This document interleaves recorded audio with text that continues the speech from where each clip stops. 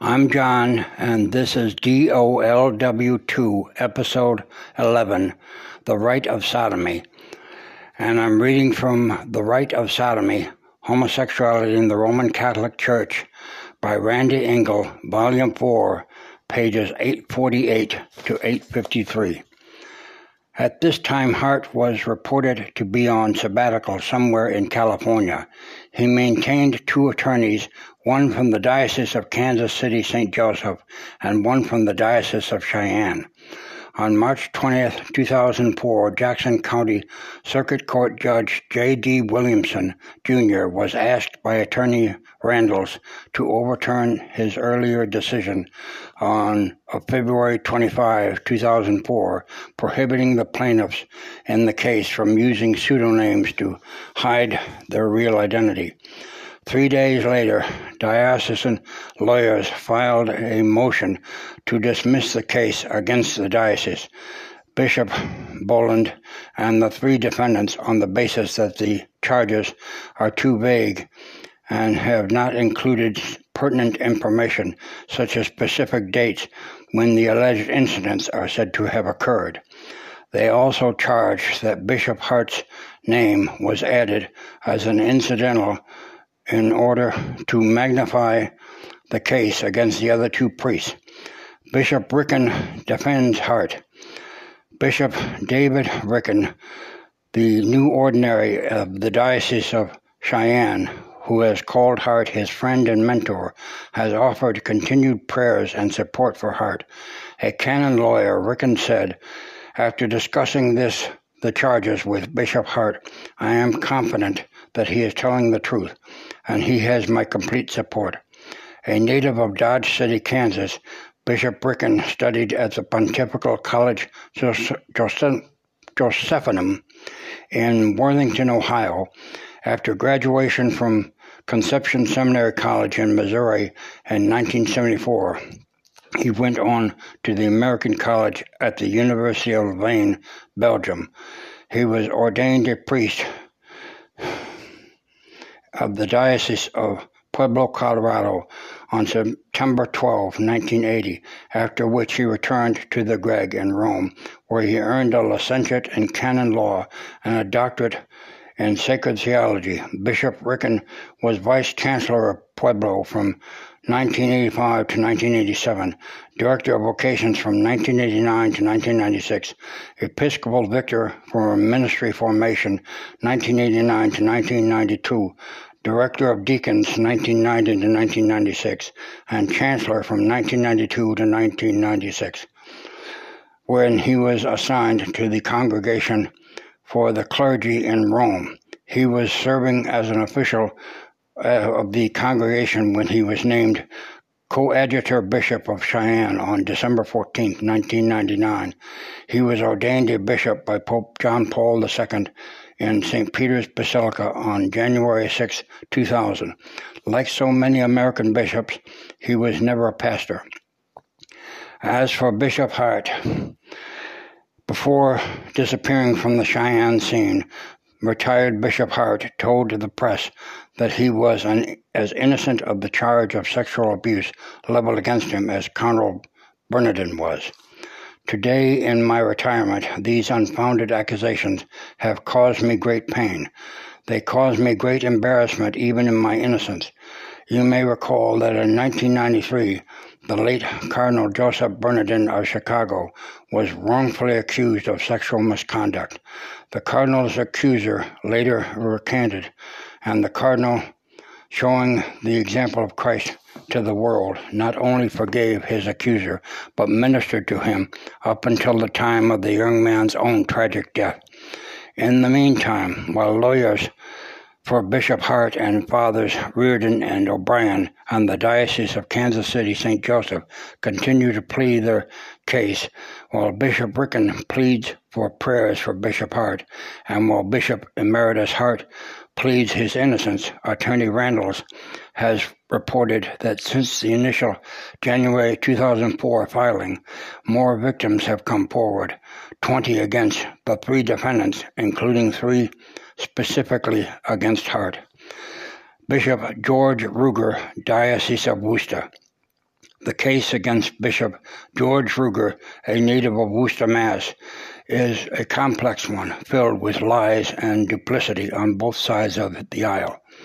Born in Framingham, Massachusetts, on September 3, 1933, George Ruger attended St. Peter's High School in Worcester and upon graduation entered Holy Cross College.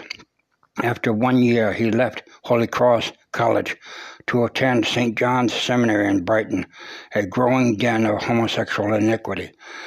Ruger was ordained a priest of the Diocese of Worcester on January 6, 1958, by Bishop John Bright. His first assignment was Our Lady of Lourdes, where he was assistant pastor until August 1963. He was then assigned to St. Peter's Church, where he served first as assistant pastor and then pastor.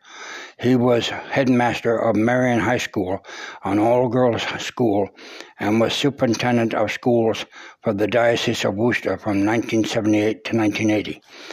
On February 25, 1987, Ruger was ordained an auxiliary bishop of Worcester by Wright's successor, Bishop Timothy Harrington, assisted by auxiliary Bishop Bernard Joseph Flanagan and Bishop John Marshall. Officials of the Diocese of Worcester were initially alerted to alleged sexual abuse charges against Ruger on February 26, 2002, when the diocese received a phone call from Mr. Sime Bryo asking for financial help to cover his therapy sessions. Bryo said that he suffered from heart problems, was living on disability, and paying for his visit to his psychiatrist out of his own pocket. Bryo said he had been sexually abused by Ruger as a young boy and was looking for a financial settlement. Bishop Daniel P. Riley was immediately informed of the initial call, which was followed by at least 2 or 3 additional conversations between Bryo and Monsignor John J. Sullivan, Chancellor for the diocese. Sullivan later claimed that Bryo had attempted to extort a mere $10,000 from the diocese to ensure his silence, and that he wanted the diocese to pay for the engraving on his mother's tombstone. According to Bryo, the alleged molestation began when he attended a religious education program organized by the newly ordained Father Ruger at Our Lady of Lourdes. Brian's CCD classes were not held at the church, but at a large one-room community house. Young Bryo was a pederast delight, a blond, blue-eyed, streetwise kid from a troubled family with just a touch of larceny that could be exploited with proper grooming. Bryo said that the abuse triggered antisocial behavior in him, caused him to run away from home, and ultimately landed him in the Lyman School for Boys in Westboro, a state facility for juvenile delinquents. Bryo said that Ruger came to Lyman and checked him out on weekends. It was at this time that Ruger allegedly anally raped him. In his deposition of April 2, 2003, Ruger admitted to being at Lyman School during the time frame that Bryo reported the alleged abuse to have occurred. However, Ruger insisted that he was there with the church's baseball team, who used Lyman's field for interchurch games. He also stated that he did not make any hospital calls to Lyman to see Sime Bryo. On other occasions, Bryo alleged the priest took him to a home at 51 Egypt Street in Scituate. Young Sime thought that Ruger or his family owned the home, but the property was deeded to Monsignor Bell, the elderly pastor of Ruger's home parish. Bryo was able to give an accurate description of the house to his attorney, Daniel J. Shea, who, before they actually visited the home, once inside the house, Sime was reported to have vomited. According to information given by Bishop Riley, after Bryo made the accusation against Ruger, he was taken to Vincent St. Vincent's Hospital, a Catholic institution, and evaluated at the psych trauma unit at diocesan expense. The diocese was advised that Braille had suffered severe trauma and his charges of abuse were deemed credible. The accusations against Bishop Brugger hit the Worcester Diocese at a critical time. In March 2002, Bishop Riley and two other diocesan representatives were scheduled to meet with Worcester District Attorney John J. Conte to determine how the diocese would turn over files and other information related to clergy sex abuse cases to the DA's office. Ironically, filing records with Conte had certain advantages for the Worcester Diocese. Under Massachusetts law, documents turned over under a grand jury subpoena remain sealed. Extortion or bribe. On May 10, 2002, a meeting took place between Monsignor Sullivan and Braille at the latter's Shrewsbury home. The two parties give different versions of what happened to that meeting. Sullivan said that he and Father Rocco Piccolomini, diocesan vicar for clergy, agreed to meet with Braille in May 2002, but that Braille canceled the scheduled meeting because he was not ready to discuss the details of the abuse. In any case, Sullivan arrived alone at Braille's doorstep on May 10, ostensibly to reach out to a possible victim. Sullivan said that he represented the initial review committee of the diocese's Pastoral Care Committee. He insisted that no money was offered or taken at that time. Braille's version was that Sullivan came to his home on May 10 with a black bag filled with $100 bills and tried to buy his silence.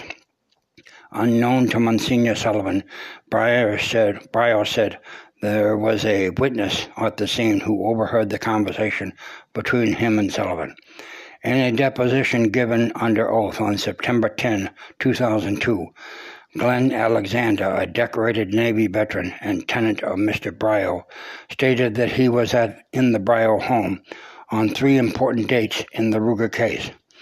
On February 26, 2002, when Syme called the Worcester Diocese concerning the abuse, Alexander stated in his deposition that Syme first talked with Reverend Rocco Piccolomini and laid open his heart and soul to this priest, telling Piccolomini that he had been sexually molested and sodomized by Bishop Brugger when he was about 13 years old.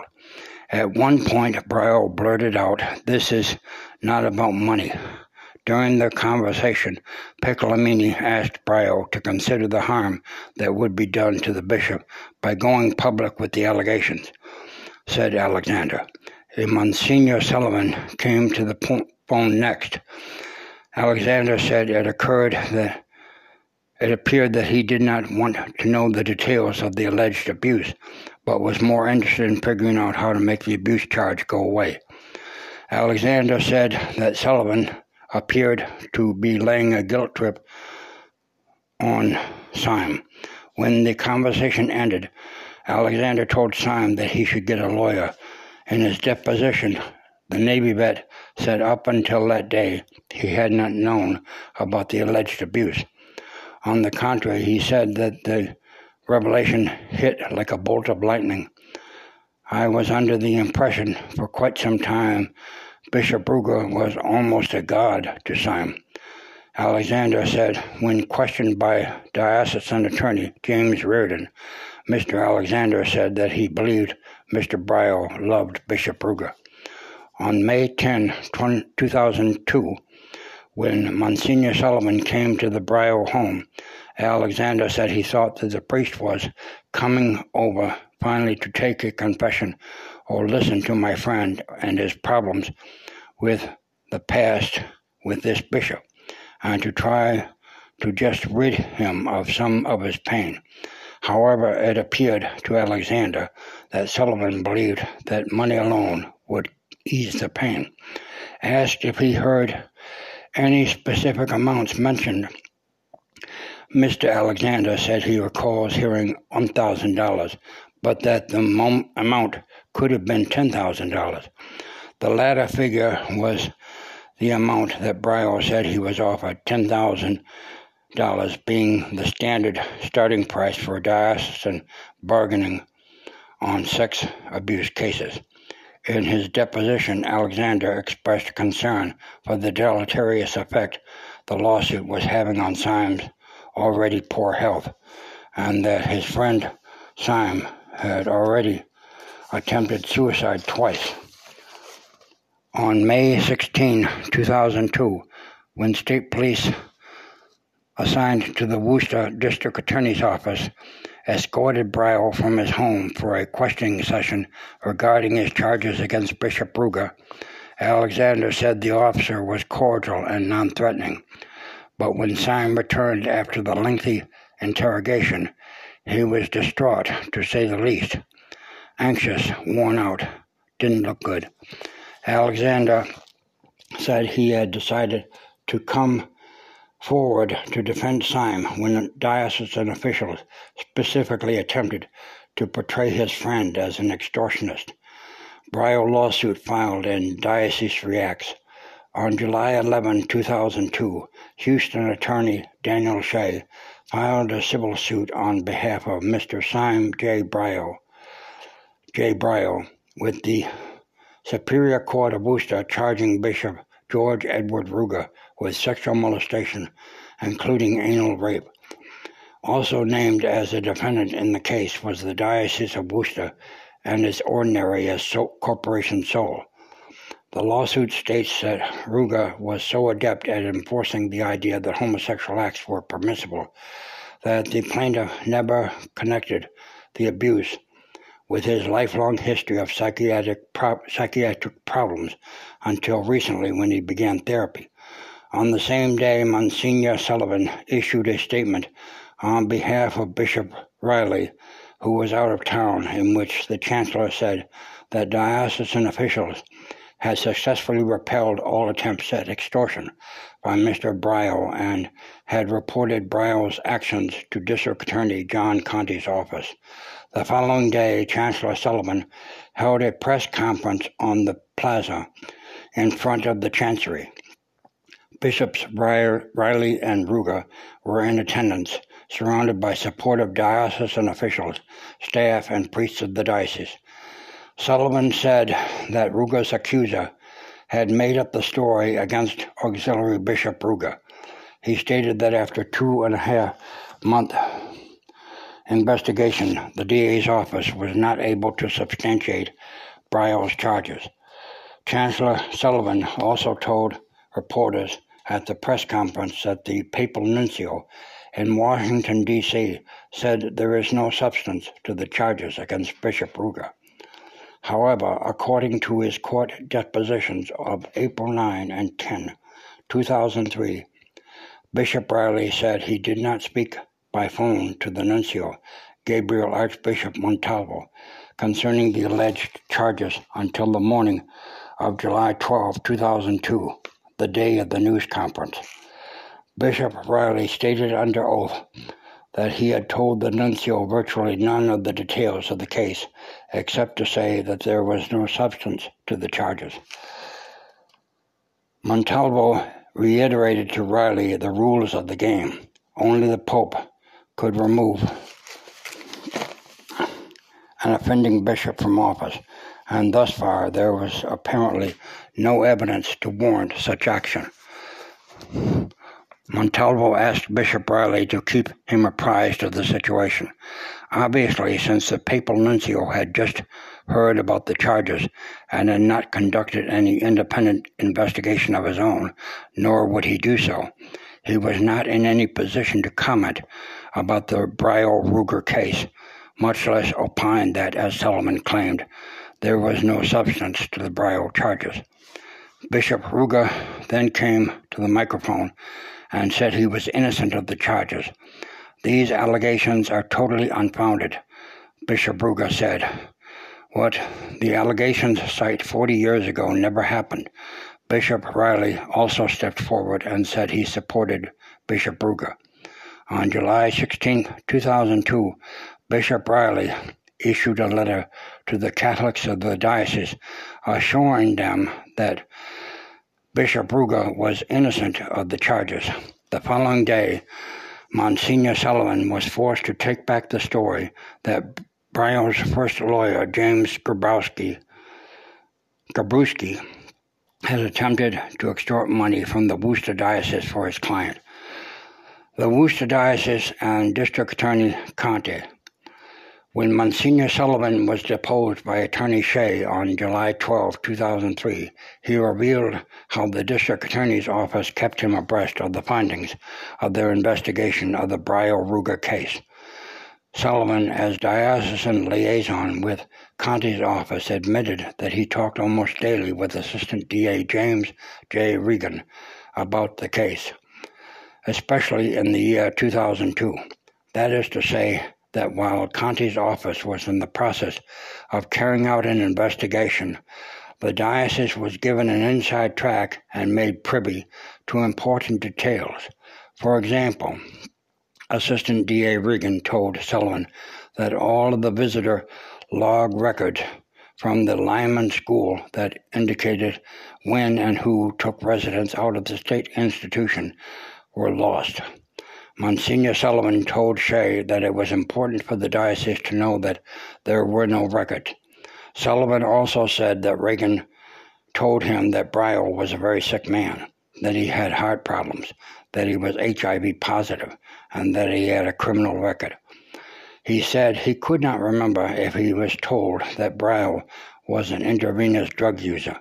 Reagan, not under oath, later denied that he gave Sullivan the false information on Braille's HIV status. In fact, Braille, who is a homosexual, was found to be HIV negative. For the record, Conte's office never questioned Bishop Ruga about the charges against him. It is important to keep in mind that even though Ruga was only an auxiliary bishop under Bishop Harrington, he wielded enormous power in the Worcester Diocese.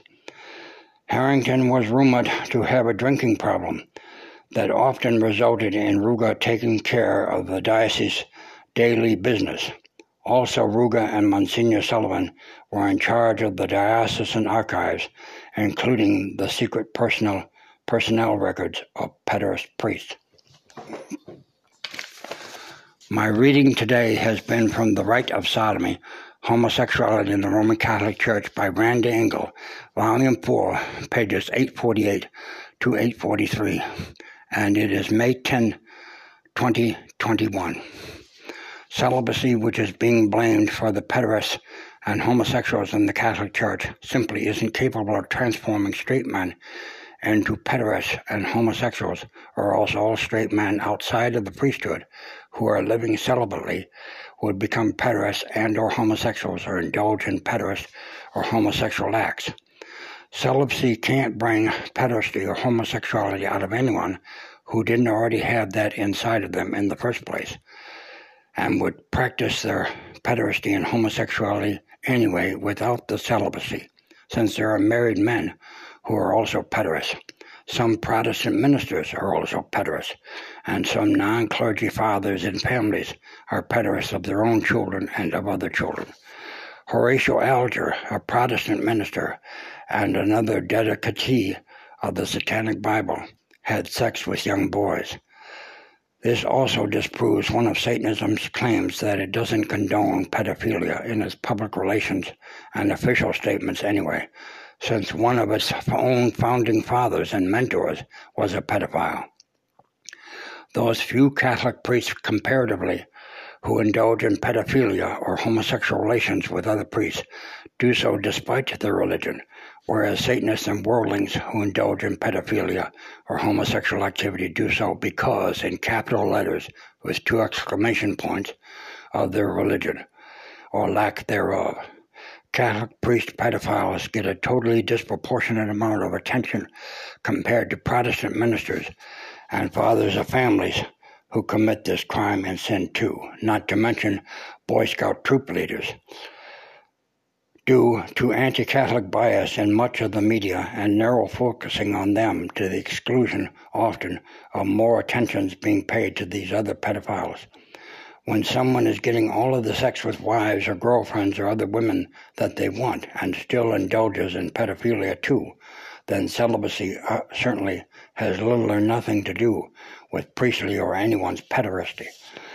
When you squeeze oranges, orange juice comes out, not apple juice or tomato juice or any other kind of juice. Likewise, when you squeeze or pressure people, what is already inside of them is what comes out, and the pressures of celibacy can only cause those priests to practice pederasty and homosexuality who had that inside of them already and not turn anyone into a pederast or homosexual.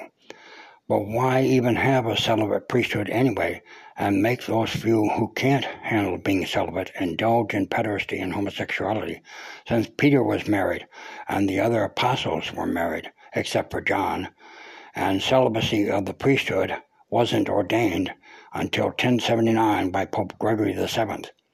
It is claimed that that was done because when priests died, they left their estates to their sons and families, and the church wanted that money.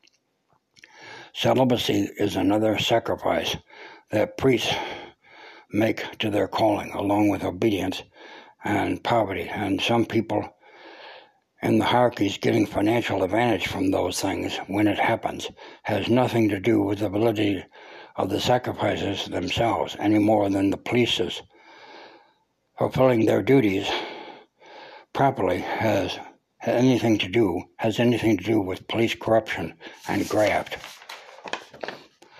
Before Gregory VII's decree of priestly celibacy, and it took all that time for that reform, there were many abuses as well, such as priests and popes fathering many children and even having sex with prostitutes and incest and even harems of women in their churches and in the Vatican, and that corruption and worldliness had to be stopped. There is still corruption and worldliness in the church, which is what we have been talking about in our podcast and what Randy Engel talks about in her book, The Rite of Sodomy, Homosexuality, and the Roman Catholic Church in 5 volumes. But that is because even after the reform of the rule of celibacy for priests, corruption and worldliness and perversion in the church still go on, and we have more work to do. Jesus said, and everyone who has left houses or brothers or sisters or father or mother or wife or children or fields for my sake will receive 100 times as much and will inherit eternal life. Matthew 19:29. But first, you have to leave all of that in order to get that 100 times more in eternal life. That is the priest leaving wives and sex behind and being chaste for the sake of the kingdom of heaven. I should like you to be free of anxieties. An unmarried man is anxious about the things of the Lord, how he may please the Lord.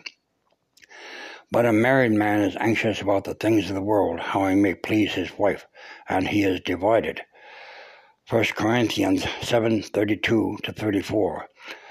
But doesn't it also say in Scripture, now the Spirit speaks expressly, that in the latter times some shall depart from the faith, giving heed to seducing spirits and doctrines of devils, speaking lies and hypocrisy, having their conscience seared with a hot iron, forbidding to marry, with which God hath created to be received with thanksgiving of them which believe and know the truth.